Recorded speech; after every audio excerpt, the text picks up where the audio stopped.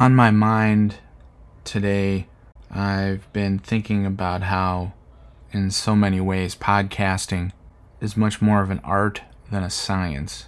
It kind of starts out as a science. There's technical things that you have to learn as far as producing audio and publishing it online. But once you have those processes down for whatever your workflow is, after that you can really start to refine everything that you're doing. I think one of the challenges that is inherent when someone says, oh, hey, how do I make a podcast? Well, there's a lot of best practices, but there's no singular one way to produce a podcast. That's why in the NaPodPoMo Facebook group, when people were asking, well, how do I get a dedicated podcast feed just for Podcast Post Month? It's a tough question to answer because it depends on what your experience level is and what your resources are.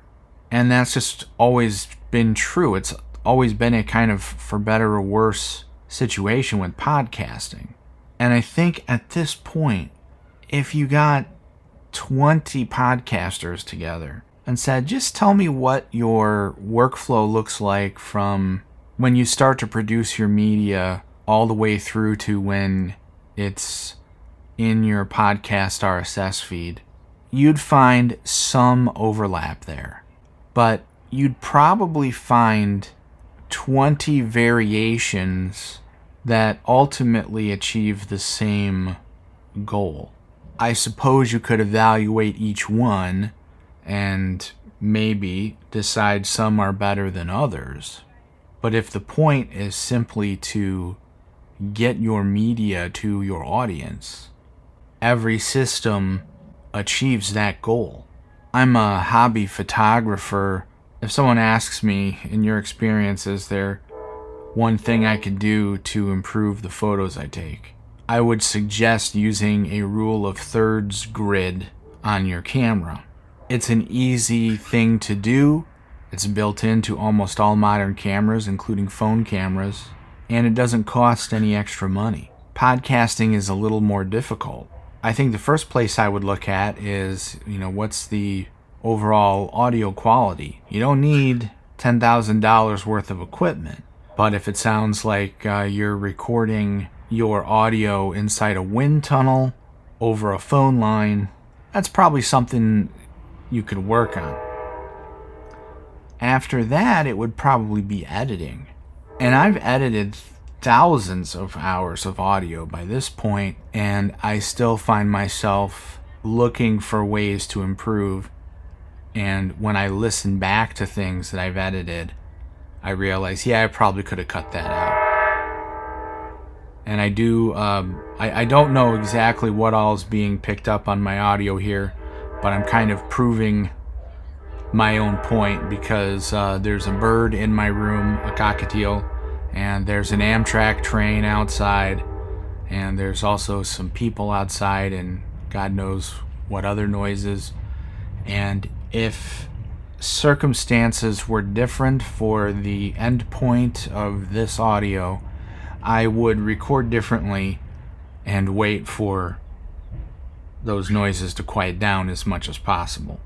A few years ago, I did some audio editing for my local NPR affiliate, and it was really the first time that I had to edit for the clock, where they were giving me maybe 32 minutes of raw audio that I had to cut down to, say, 18 or 20 minutes. And I'd get some basic notes like, this time code to this time code, it's kind of boring. You can probably just strike all that. And sometimes I wouldn't. So it was just entirely up to me. And oftentimes the editorial decisions I made are actually what wound up on air. In that process, where I suddenly had to think in an economical way, where it wasn't like, well, this is a podcast that's going to go online, doesn't have to be a specific time length, we can leave more in, But the radio clock is a different story. That taught me a lot about cutting more. The episode I did earlier this month with Jen and I, where we talked about Twitter, I'm going to say there was at least 45 minutes of raw audio when we hit the stop button. And I believe the finished episode came out to like 26 minutes. However many years ago, if I had recorded the same thing, I would have left most of that in. But I realized as I was doing it that there were a lot of times when we kind of went off on tangents and we weren't really staying core to the subject of the episode. There's an argument to be made that's kind of inauthentic to do that, and sometimes I agree with that. But I guess as I've done this longer and I've gotten older, I just respect time more. And I don't want to waste anyone's time. So if they're listening to this conversation about this one specific thing and there's these tangents in there that don't relate, I'm going to cut that stuff out. Obviously, it's different if you're doing things live. If we were doing that live, well, we couldn't cut on the fly. If we were doing it live to a large audience and then we were going to distribute it later as a podcast, I guess we'd have to make a decision about, well, what are we doing? Are we archiving the live broadcast, in which case I think everything should be left in?